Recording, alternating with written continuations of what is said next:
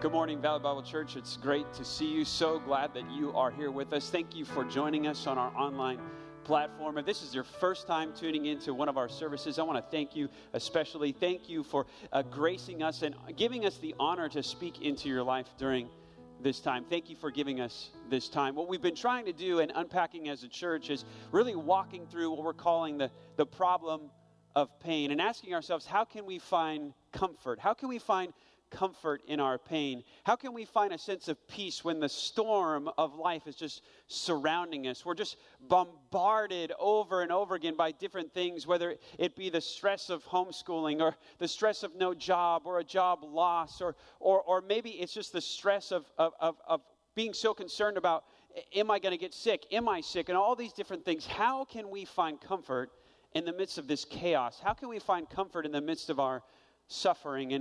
And what I want to do as we close out our three-part series here is I want to ask you this question. And it may sound a little bit odd, but entertain it just for a moment, if you will. The question is this: is pain useful? Now, here's what I mean by that. Now, just follow me here a little bit here. Oftentimes we do this. I'm sure you're a good friend, and you've sat with somebody, and a good friend or family member, and maybe they're grieving, and you're trying to console them. And so you say something like, hey, something good's going to happen out of this. But what are you doing there? You're saying this pain is somehow going to be used. It's going to be used for something good to come out of that.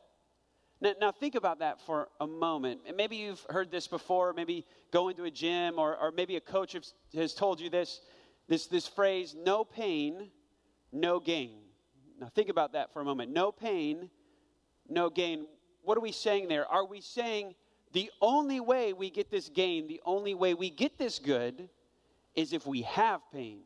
Meaning, it's necessary to have pain in order to accomplish this good. Is that how we should view the Bible's kind of understanding of pain? That God needed pain in order to cause a good? No, I don't think that's the best way to view that. That's not how the Bible kind of unpacks that for us. And we've seen this the last couple of weeks, and we got to be very careful in our thinking to see that, no, the reason for pain is not found after it, but before it. Before it, God gave us a choice. God, in his wonderful mercy, created good people in a good place, and those good people in a good place had freedom, had choice, and that good gift spoiled in our hands. It went bad in our hands. We chose sin, and sin has now thrust us into this painful world. The reason for pain happens because of what was before, a choice. Now, it is important, and you felt that impulse when you were trying to comfort that friend, that it's still good to think about outcomes, but we got to be very careful and see that God doesn't need pain to cause good, but God will use pain. He'll use pain to bring about a good. So us trying to focus on outcomes is a good thing. In fact, I remember seeing this just live in front of me at one moment when I was here at Valley Bible Church. I was a part of a small group, my wife and I, and we've always enjoyed being a part of a small group of friends, just diving into God's Word together. And so we were a part of this young couples group, and some of those members are actually still here at this church. And one wonderful couple there was Joel and Kelly Chan. Just awesome people. They volunteered on my youth staff when I was a youth pastor. I just loved them. And we were so excited as a group when they told us that they were pregnant. And we were cheering, and I remember it. It was awesome. And then a couple weeks happened in our group, and they came back to the group, and we could tell that the news wasn't good news. And I remember them explaining to us that the baby that was growing wasn't growing the way that was normal, that there was a birth defect. And what we were told is the baby's brain wasn't fusing together correctly.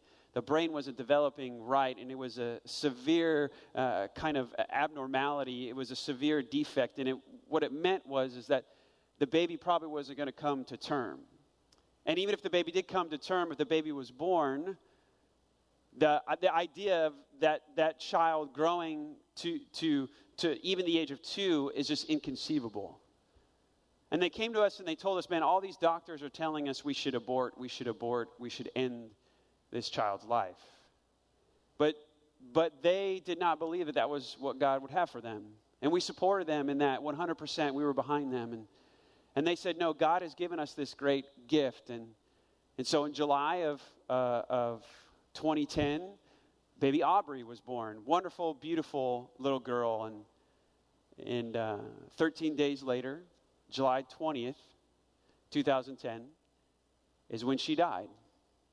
And we were there. I remember the moment. Our small group was surrounding that hospital room, and we were there. And I remember where I was. My wife was to the right of me, and Kelly, the mom, she was to the left of me, laying in a hospital bed. And Joel was at the foot of that bed, and he was holding his daughter, holding her as life was leaving her. And we as a group were singing, if you can imagine it, singing, "How Great Thou Art," singing praises to God. And I remember as we're singing, we kind of stop, and there's this lull, kind of this silence, and Kelly's dad was to the right of, or the left of her, and he's a pastor, wonderful man of God, and he leaned over, and he said something I'll never forget. What he said to her, what he whispered in her ears was, "God does not waste a hurt, and this is a big one." What was he saying there?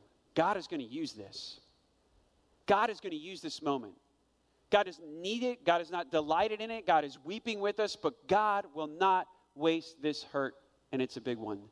He was comforting her with the idea of God will bring about a good outcome. And that's what I want to focus on this morning. So if you're going to take down one sentence, here's what I want you to take down. The big idea for this morning is this. Very simply, that phrase given to Kelly is the same phrase I want to give to you. God does not waste a hurt. God does not waste a hurt. I want to show you that this is the clear idea that Scripture gives to us when we are dealing with our pain, that God does not waste a hurt, a single hurt. Not one single hurt in your life will be wasted. God will use it. I want to show you this in 2 Corinthians chapter 12. The Apostle Paul is going to speak about some of his pain. He's going to speak about a very actually specific pain, and then he's going to broaden that out and say, this is true for this one pain. This is true for all my pain. And I think what he's going to do there for us is say, this is true for all your pain. So let me show you. This is 2 Corinthians chapter 12. We're going to read verse 1. And what we're going to try to set up here in the beginning verses is we need to see the setting, the kind of context of Paul's very specific pain. And then he's going to broaden it out. So follow with me here as we just kind of build the setting. But we're going to see that Paul's view is that God is not going to waste his hurt. He's going to use it. He doesn't, again, need it, but he will use it. Let me show you this in 2 Corinthians chapter 12, verse 1 says this. I must go on boasting, though there is nothing to be gained by it. Now this sounds strange way to start kind of this chapter. What is Paul doing here? Here's what Paul's doing. Paul is feeling like he has to defend himself. Now, you can tell by just looking down at your Bible, it says 2 Corinthians, which implies there's a 1 Corinthians. And Paul has given several correspondence or letters to this church in Corinth. He started this church. He saw them grow up in the faith. He put leaders in there, and then he moved to another church to try to see that church grow up. This was what Paul did. He just kind of traveled around and just planted churches and watched them grow. But what happened is Paul would have to go back at times to check in on his churches. So as he's checking in on this church in Corinth, he's realizing that he's coming in and they're not applauding him anymore. That his church is starting to believe that he's not qualified anymore. And the reason is because Paul will talk about these opponents, these enemies, if you will. You could call them false teachers. And they come in and they try to hurt Paul. And their basic line of reasoning is this. You know what, Paul, he's not impressive. His life is marked by pain. His life is marked by weakness. There's no power in what he does. And they try to kind of bolster their argument by saying, look, we have these visions and we have these just miraculous, supernatural experiences. Clearly, God's with us. God is not with that guy. How can an apostle of the exalted Jesus Christ be a man of great weakness? And what's happening is these opponents are starting to build some credibility with this church. And this church is starting to believe it. And from what we know of the church in Corinth, they were very impressed by the supernatural, the spectacular. In fact, we know in the first letter that they craved these kind of just large spiritual experiences. They love the extra, if you will. So they start to believe this. You know what? Maybe Paul doesn't know what he's talking about. Maybe the guy who started our faith is not a guy we should trust with our faith anymore. So Paul feels now he has to defend himself. He says there, I have to boast. I must go on boasting. And he says, I don't want to do this, but I feel like I have to do this. They've already made the ring, and they've put the opponent in, and they've thrust me in. I've got a box now. Now, here's what Paul's going to do. Is he's almost going to play their game a little bit. He's going to boast, but then he's going to back off of it. And he's going to boast in something that they would not expect. He's going to boast in weakness. But first, let's look at what he gives as a sign of strength, kind of fighting on their own terms. Look at the experience he gives. This is in verse 1, halfway through. It says this, I will go on to visions, to revelations of the Lord. I know a man in Christ who 14 years ago was caught up into the third heaven. Whether in the body or out of the body, I do not know. God knows. And I know that this man was caught up into paradise. Whether in the body or out of the body, I do not know. God knows. And he heard things that cannot be told, which men may not utter. On behalf of this man, I will boast. But on my own behalf, I will not boast except of my weakness. So Paul kind of gives this description of this miraculous experience. An experience, it says, of going up, being caught up to the third heaven. Now, what does that mean? Well, probably what it means is, and it's hard to kind of find the detail because Paul doesn't give us everything here, but probably what Paul is talking about was kind of a Jewish understanding of the heavens. Think of it like this. You would think of like the sky where the clouds are, and then you think of the stars where the planets are, and then you would think of the highest heaven would be like that supernatural realm where God exists. Paul could also just be saying, no, it's the highest heaven, meaning the most intimate part of heaven. Which would make sense because the next word he uses, it says this man went to the third heaven. He went to paradise. Now, that's a very unique way to describe this experience. I think what he's saying here is this third heaven, this paradise, is the most intimate place of heaven. Because the innermost parts where God dwells in his most radiant and holy and glorifying way. And Jesus uses the same terminology when he's speaking to the thief on the cross. And he says to the thief right before he dies and right before he dies, he says, you're going to be with me in paradise. That same word. The place where Jesus dwells, that is paradise. The same language is used in the last book of the Bible. When it describes the dwelling place of God, it says paradise. So what's happening to this man? This man is going to the innermost parts of heaven. And he is there, and he's hearing things, and he is seeing things. But these things he cannot share. Not that he doesn't recall them, or he has a bad memory, or he can't understand them, or he had a blurred vision. That's not the idea. The idea is he should not say them. Meaning there's almost kind of a moral imperative. Don't speak. Don't say this. Now let's think for a moment. Because why would Paul use this experience about somebody else? If Paul's trying to defend himself, why mention some other guy? Why mention a random experience from somebody else when you're trying to defend yourself? Here's what Paul's doing. Paul's using kind of a literary device here. He's speaking in the third person. Like if I were to say, well, Pastor Paul doesn't like that. Well, I'm talking about myself as if I'm not myself. Right? I'm talking in that kind of third person way. This is what Paul's doing. It's clear. Just jump down to verse 7. We'll see this. Paul is talking about his experience. Look at verse 7. So to keep me from boasting, becoming conceited because of this surpassing greatness of the revelations. Do you see that? Paul's saying to keep me from boasting about what? About this, about my experience. So Paul is saying, I had this experience, this just supernatural experience. I went to the innermost parts of heaven. Now stop here for a moment. Think about what Paul has done there. Paul has played the ultimate trump card. I mean, if he has to defend himself against opponents who are saying, hey, we have this miraculous power that we've seen on display. God has chosen us to just display great spiritual strength. What did Paul just do? Paul said, okay, you have a vision. That's nice. Okay, you have a revelation. That's nice. I've had those too. We know Paul has had several revelations, not just this one. But he picks this one up and he says, you know what? I went to the innermost parts of heaven. There are very few people in the Bible that have experienced heaven in that way. Paul would put himself at the top of the top. Basically what he's doing is he's saying, I outrank all of you guys. You think you guys are impressive? I outrank you. I've had this experience that only few have had. But notice what Paul does with this. He kind of enters on their playground, but he says, you know what? I'm not going to tell you all the facts. In fact, I should not do that. He just kind of lays it out there and leaves it. He doesn't really use it. He says, when I want to show strength, when I want to show that God is showing off in my life, if I want to show that God is really blessing my life, I'm not going to do it by these displays of power. I'm going to do it by highlighting my weakness. How counterintuitive, and this is where we get to that pain.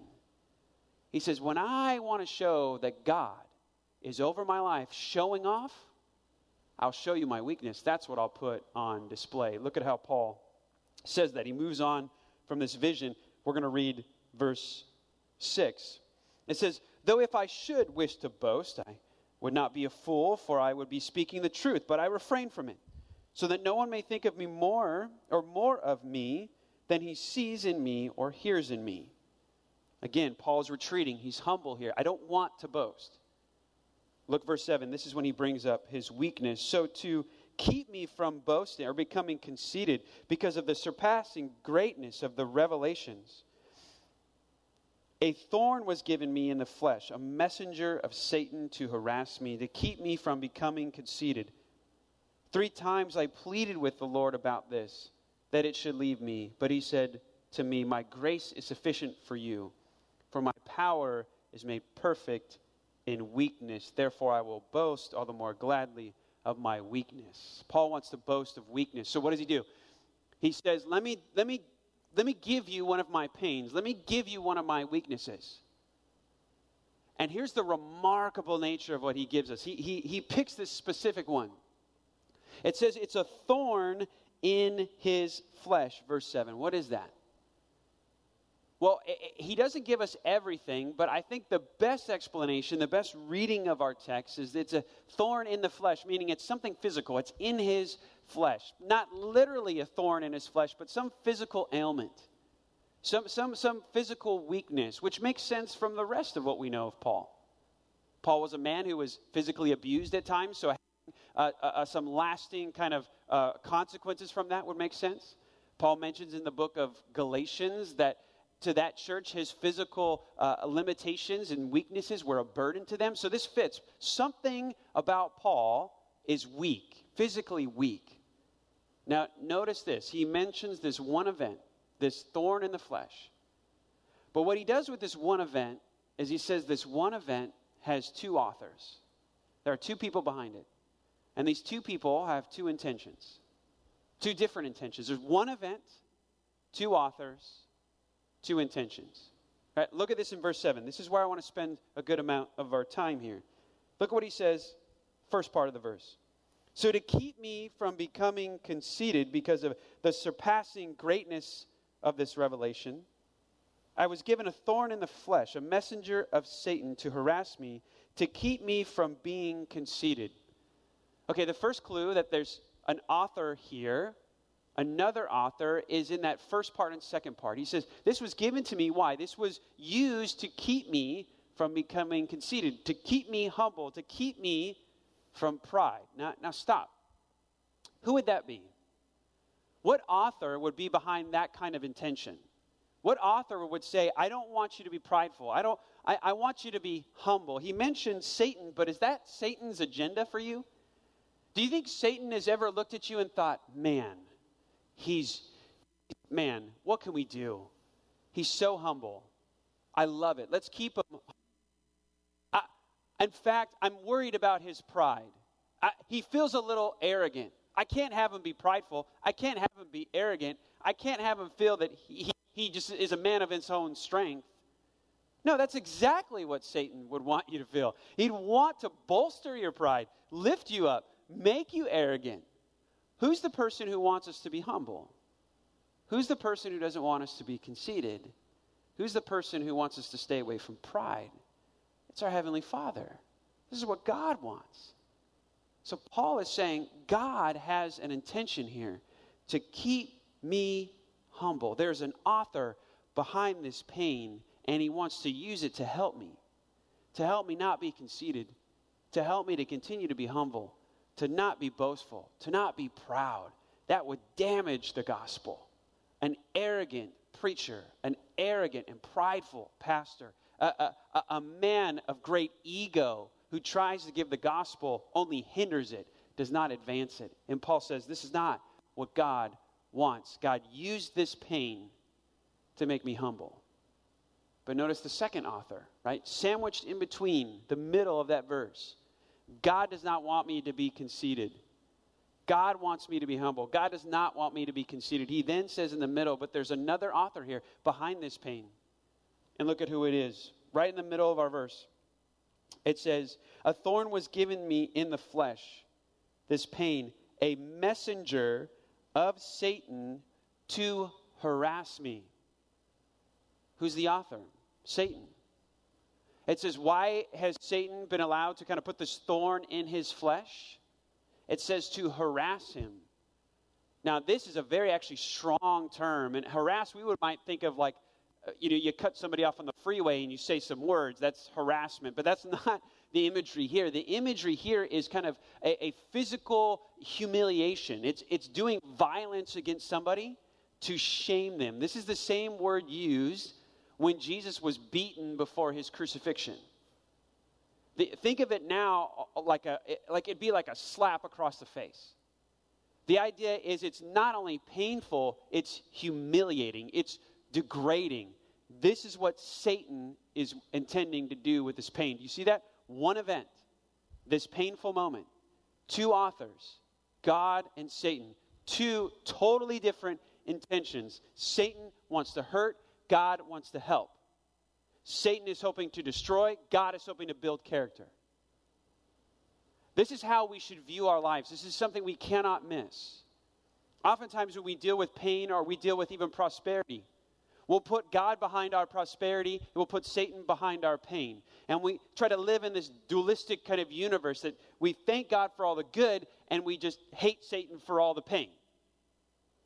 But that's not a biblical worldview. That's not the worldview of the Bible. The Bible paints a totally different picture. That God doesn't have just control over some events, but all events. That God stands behind all things. Now, in different ways, he stands behind the good and the bad, but he stands behind all things. Paul sees this. God was behind this pain. God didn't need it to produce humility. Surely God can use anything to do that, but he's going to use this pain. He's not going to waste this pain.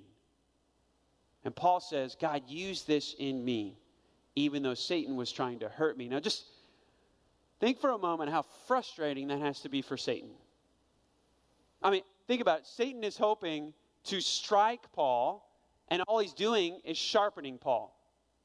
He's seeking to wound Paul, and all he's doing is making him a greater weapon against him. That his pitfall is becoming his strength. His weakness is becoming power. His wound is becoming a weapon. God has totally, ironically, turned this thing on a head. That every time Satan seeks to advance, he's only adding to his demise. How frustrating if you're Satan, but how encouraging for us. God does not waste this hurt. But Paul's going to broaden this out. He's going to take this point and say, it's not just this hurt, it's all of it. Look at Paul's response to this. It says in verse 8, it says, 3 times I pleaded with the Lord. Again, he's seeing God's control here. This isn't out of God's control. God's behind this, so he prays to God. 3 times I pleaded with the Lord about this, that it should leave me. But he said to me, my grace is sufficient for you, for my power is made perfect in weakness. I think it's interesting how he prays 3 times, 3 requests. God, will you take away this pain?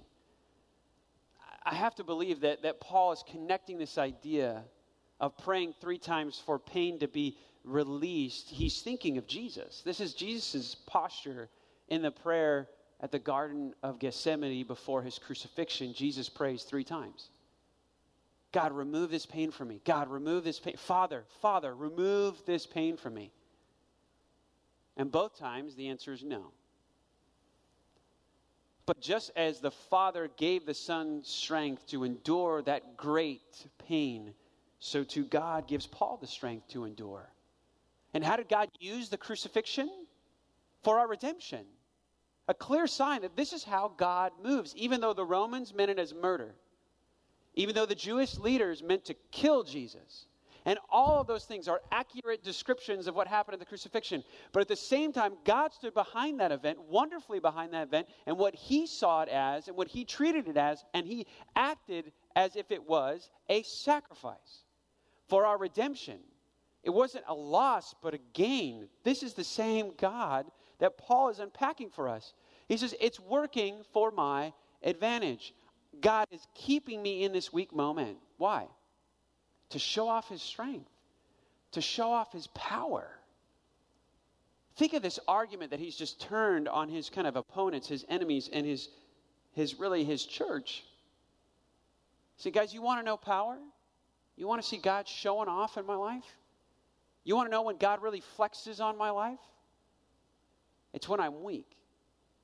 It's when I'm weak. That is when power is on display, and Paul loves to see that. Look at what he says again, halfway through verse 9. It says, therefore, I will boast all the more gladly of my weakness, so that the power of Christ may rest upon me.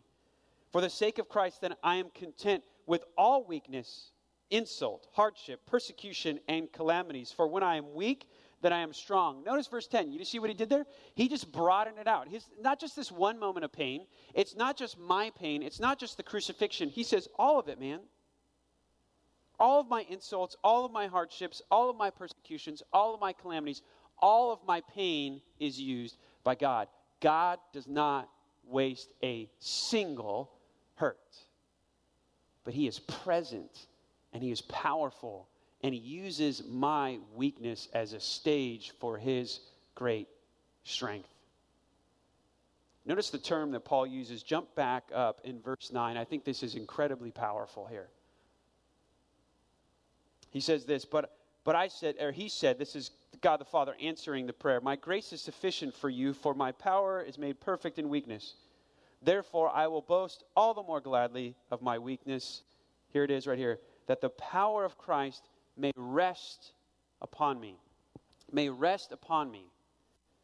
Now, to us as kind of 21st century English readers, we read that and kind of glance over it. That idea of this power is resting on me. But this is a deeply meaningful imagery here that Paul is picking up on. This idea is the same word used to make a tent or a dwelling, to coincide with somebody. To the average Jewish reader, this would bring back their history. In the Old Testament, that's the stuff written before the birth of Jesus. In the Old Testament, God wanted to be with his people. And he told them that. He says, I'm going to be your God. You're going to be my people. And I don't want to be a God who's distant and far away. I want to be a God who is near, present, and ever with you. So he says, here's what we're going to do. We're going to design this tent, this what Moses would call in the book of Exodus, the tabernacle. It's a fancy way to say tent. He says, I'm going to make my tent with you. I'm going to dwell with you. And my presence will be displayed. Not that it can be contained, but I'm going to be with you. This is the same language used here. A Jewish reader would say, no, we know this God. This is the God who was with our fathers, our ancestors. He was with us through Egypt. He was with us all the way to the promised land. He dwelt with us. He made his tent with us. John, in his first chapter of his gospel, says that Jesus Christ dwelt with us in flesh. He made his tent in flesh. When God became man, when the Son of God became the God-man, he was making his tent with us. Just as intimately dwelling as Christ was with the disciples, this is what he's saying here. This presence is that powerful, is that real, is that relatable. The same language is used at the very end of the Bible. In the book of Revelation, it says that when there's the new heavens and new earth, it says God will dwell, just like this, dwell with his people. He's making his tent with his people. So what is he saying? How should we read this? Again, Paul said to this specific pain, but he broadened it out to all of our pain. What does that mean? God is with you in your pain. God is right there beside you. Christ is right there beside you. He is crying with you. He is weeping with you. He is holding you. And he is whispering in your ear, I will not waste this hurt. I will not waste this pain. I will use this. This is not what I wanted. When I created this world, I put good people in a good place, and it was going to be good, but it got spoiled. This is not what I wanted. I didn't want all this hurt, but I will use all of this hurt for my glory and for your good. God in your pain says the same thing that Kelly's dad said to her in probably her deepest pain. I will not waste this moment. I will not waste this hurt. And friend, this is true for you. God will not waste this hurt. He will not. He didn't waste it for Joel or for Kelly. I talked to him earlier this week. It was a wonderful conversation just to catch up on what's going on in their life, the ministry that they're doing, how their kids now are growing, and we shared just different things, and it was a pleasant conversation, and it was so enriching. I mean, we cried a little bit, right? Just remembering Aubrey's story, recalling that moment in the hospital. But then Kelly really started to unpack for me these stories of how God has not wasted that hurt. And I knew some of the stories, but then she started to unpack these new ones I hadn't heard before. And we've talked about this moment several times. And she said, you're not going to believe some of these new stories that have come out. That yes, God has used, and they created this group called Team Aubrey, and it's used as prayerful support for couples who are facing just really hard situations with their babies, or those that are not yet even born, with their children, whether it be a severe birth defect or some sort of ailment or something like that, or even miscarriages and those things. God has used them in amazing ways. But she shared actually several stories in which couples were faced with medical advice like they got. That because of a severe birth defect in the womb, that these parents should abort the child. And these parents, and there are several of them, came across the story, Joel and Kelly and Aubrey's story. And they kind of read the story and went through it and watched the videos and all those different things, and they made the decision to keep that child. And Kelly shared with me that some of these babies who are going to be aborted are now kids who live a very normal life after a couple surgeries. Think about that. God did not waste their hurt. God did not need that hurt. God did not need that pain. But God used it, and used it to do what?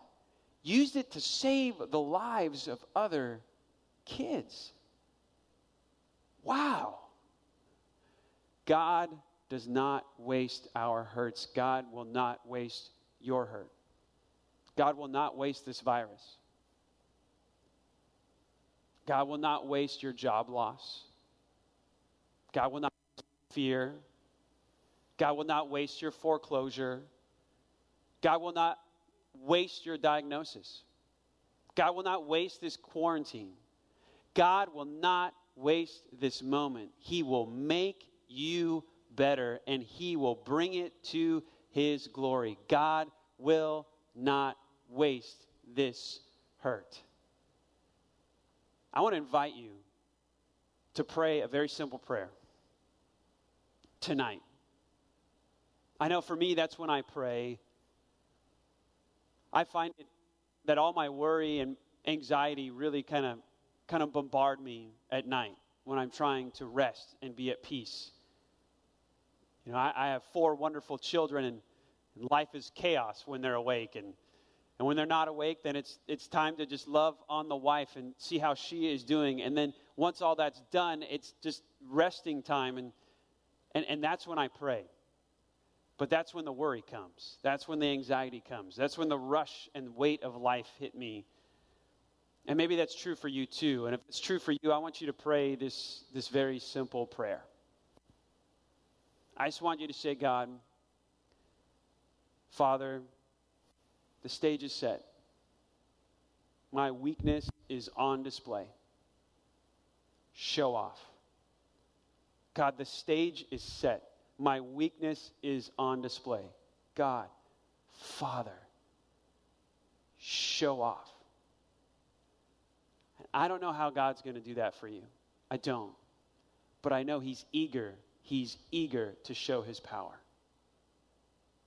Now, I don't know what that looks like. Maybe how God shows off in your life is He convinces you to take that stimulus check and give it to somebody else in need. To give it to a friend or family member who needs it more than you. Maybe how God shows off is He deepens your spiritual life. He gets you in this book. He gets you in prayer. He gets you on your knees. He gets you with folded hands on the ground saying, God, I need you. Father, I need you. Maybe how God shows off is He deepens your devotional life more than it's ever been before. Maybe He shows off and he does that by getting you to jump on board to the devotionals that we're putting out through our website or putting out through our social media as well. That you join that VBC Daily 3. You say, you know what? Now is going to be the time that God uses this to increase my intake of this and to increase my communication to Him in prayer. Maybe that's how God shows off. Or maybe how God shows off is you finally have that spiritual conversation with your friend or family member who doesn't know the hope of Jesus Christ, His death and resurrection for the forgiveness of your sins. Maybe that's what He does. You know, oftentimes we kind of have that same logic that the Corinthian church did. Hey, what's most convincing is power and might and spiritual, just spectacular things. I don't think that's always true. I think if you want to know the genuineness of somebody's faith, it's not seen when they prosper, but when they suffer.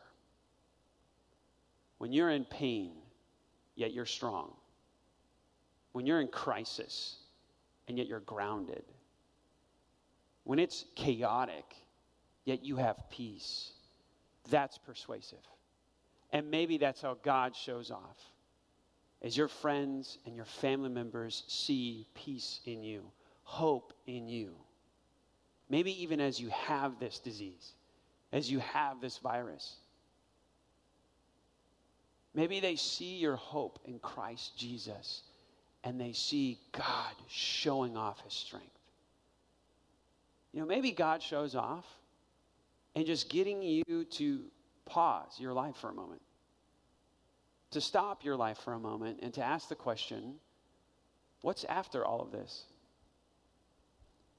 Maybe God is clearing your calendar right now, using this to get you to stop and say, what's after all this? To get you to consider eternity. To get you to consider His Son, Jesus Christ. I hope and I pray that that's true. I hope you use this season right now to ask yourself, is God real? And who is this Jesus Christ? So maybe God shows off in this way. By pausing your life and introducing Himself to you for the first time. And maybe the way you respond to that is by just visiting us one more time. As we celebrate Easter and the resurrection of Jesus Christ, how this one remarkable historical figure changed the world. Maybe it's time to stop and say, why? Who is this man?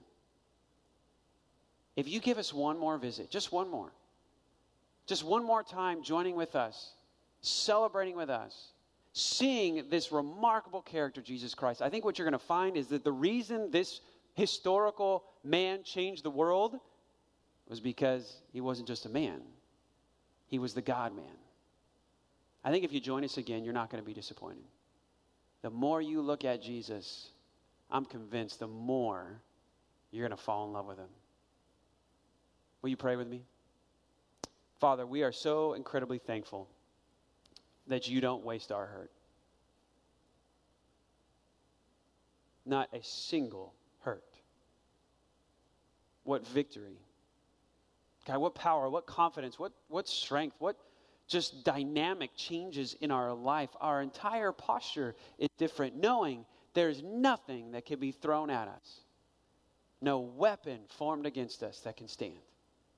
That even though we are struck, bruised, beaten, ridiculed, God, you, Father, you use it for our good and for your glory. We know you didn't create this world to have all this hurt, but you are using all this hurt for your glory. Father, give us that wonderful hope.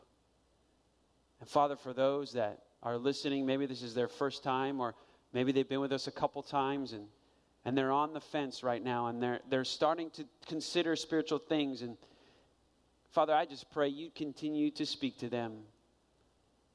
My words can only go so far. Father, it's your words who could pierce our hearts, speak to our souls. So, Father, I pray that you do that. I pray that they would see who Jesus Christ is. They would see your Son on full display, the answer to our sin problem, his death and resurrection, the payment for our sin, to be received by faith. Father, draw them to you. I pray, God, I pray, Father, I pray that they would give us one more chance to talk to them, that they would join us on Easter to hear about the resurrected Jesus Christ. Christ, it's in your name we pray. Amen. Again, I want to thank you for joining us. I look forward to seeing you again on Easter. Thank you for being with us on this platform. We can't wait to see you again, and we can't wait to see you one day in person. Thank you.